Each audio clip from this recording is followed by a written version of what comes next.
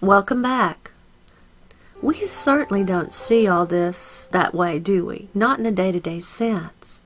It's like we're in Plato's cave, where everyone is sitting in the back of the cave, mesmerized by the shadows on the back of the cave wall. We soon forgot about everything else, and this wall became our reality, our world. And we watch what we call birth and death, war and economy, whatever. Everything plays out on that wall. Everything is there. And we have a name for every shadow. But eventually, one by one, some began to wonder about the origins of these shadows. And slowly, they turned their heads to see. And what do you think they saw? They began to notice the actual things that were casting the shadows on the wall that everyone else took as real. The actual things that were causing these shadows of birth and death and of war and economy and whatnot. But to see these things, you must turn your head and stop watching the cave wall. It's absolutely impossible to see them if you don't. Quite frankly, you're looking the wrong way. And before I reached my current perspective, whenever images appeared on what I saw as the cave wall, and what most call reality or the real world, I too watched these shadows, transfixed and on the edge of my seat. Seeing how they played out on that wall or my world was my primary focus, just like everyone else. But as I moved farther down the path, my perspective changed.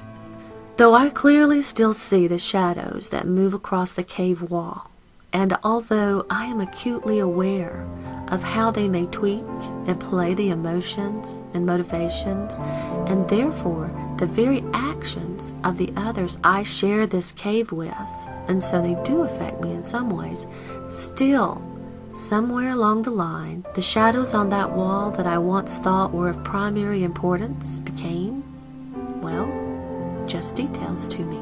And now, when something new shows up on the cave wall, I can no longer focus upon it as I once could.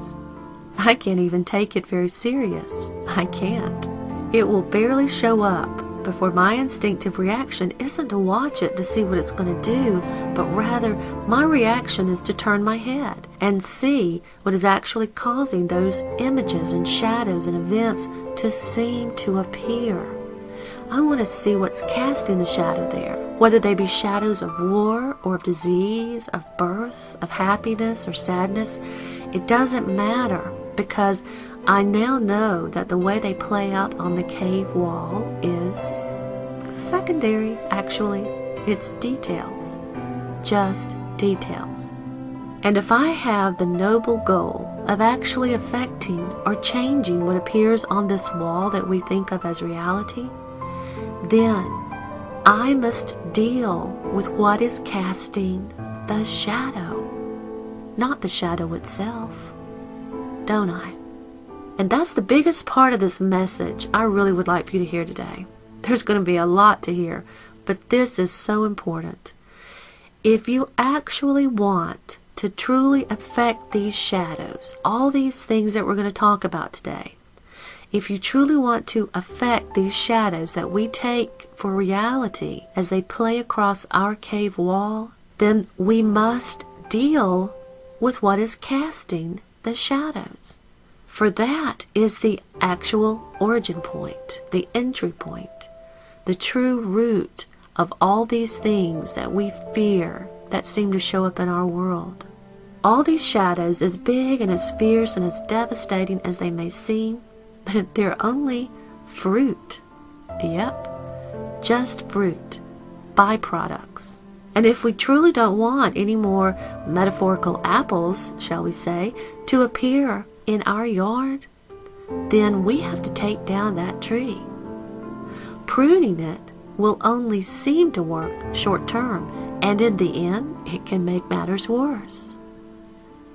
And these are the things that we're calling forward. And it's this simple. These apples are on our ground because we've allowed an apple tree to grow there. And it's the same with our current fascination with 2012 and the extraterrestrials and the conspiracy theories and the Illuminati and all that. Like your Uncle John that I mentioned in the last series, these current fascinations are just archetypal projections from within the psyche. And though it's true that we're all one, it would also be true to see this projection as a group projection of the collective unconscious, a collective apple tree of sorts. And these are their fruit. All of these things trying to appear on your cave wall are the fruit of something else.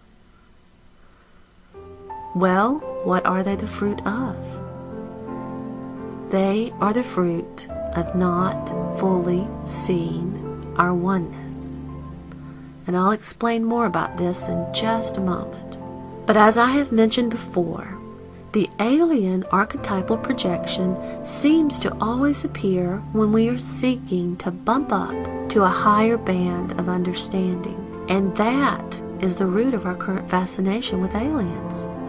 Our sudden focus on this heralds the coming of this new awareness. And some will view this new awareness, this new understanding, as alien and something to fear, while others welcome it as benign and benevolent. So, in the same way that your Uncle John was the vehicle through which you delivered yourself unconditional love in the last series, this extraterrestrial 2012 conspiracy, Illuminati, whatever you want to call it, hoo-ha, is the vehicle through which mankind is attempting to deliver ourselves this higher understanding of oneness. It is, I promise. Okay, so let's back up a bit. What about the reptilians? The reptilians, oh my. There is quite a lot of fear and interest around this concept, isn't there? But it is only a shadow on your cave wall. The way that you are attempting to deliver this new understanding, this new paradigm.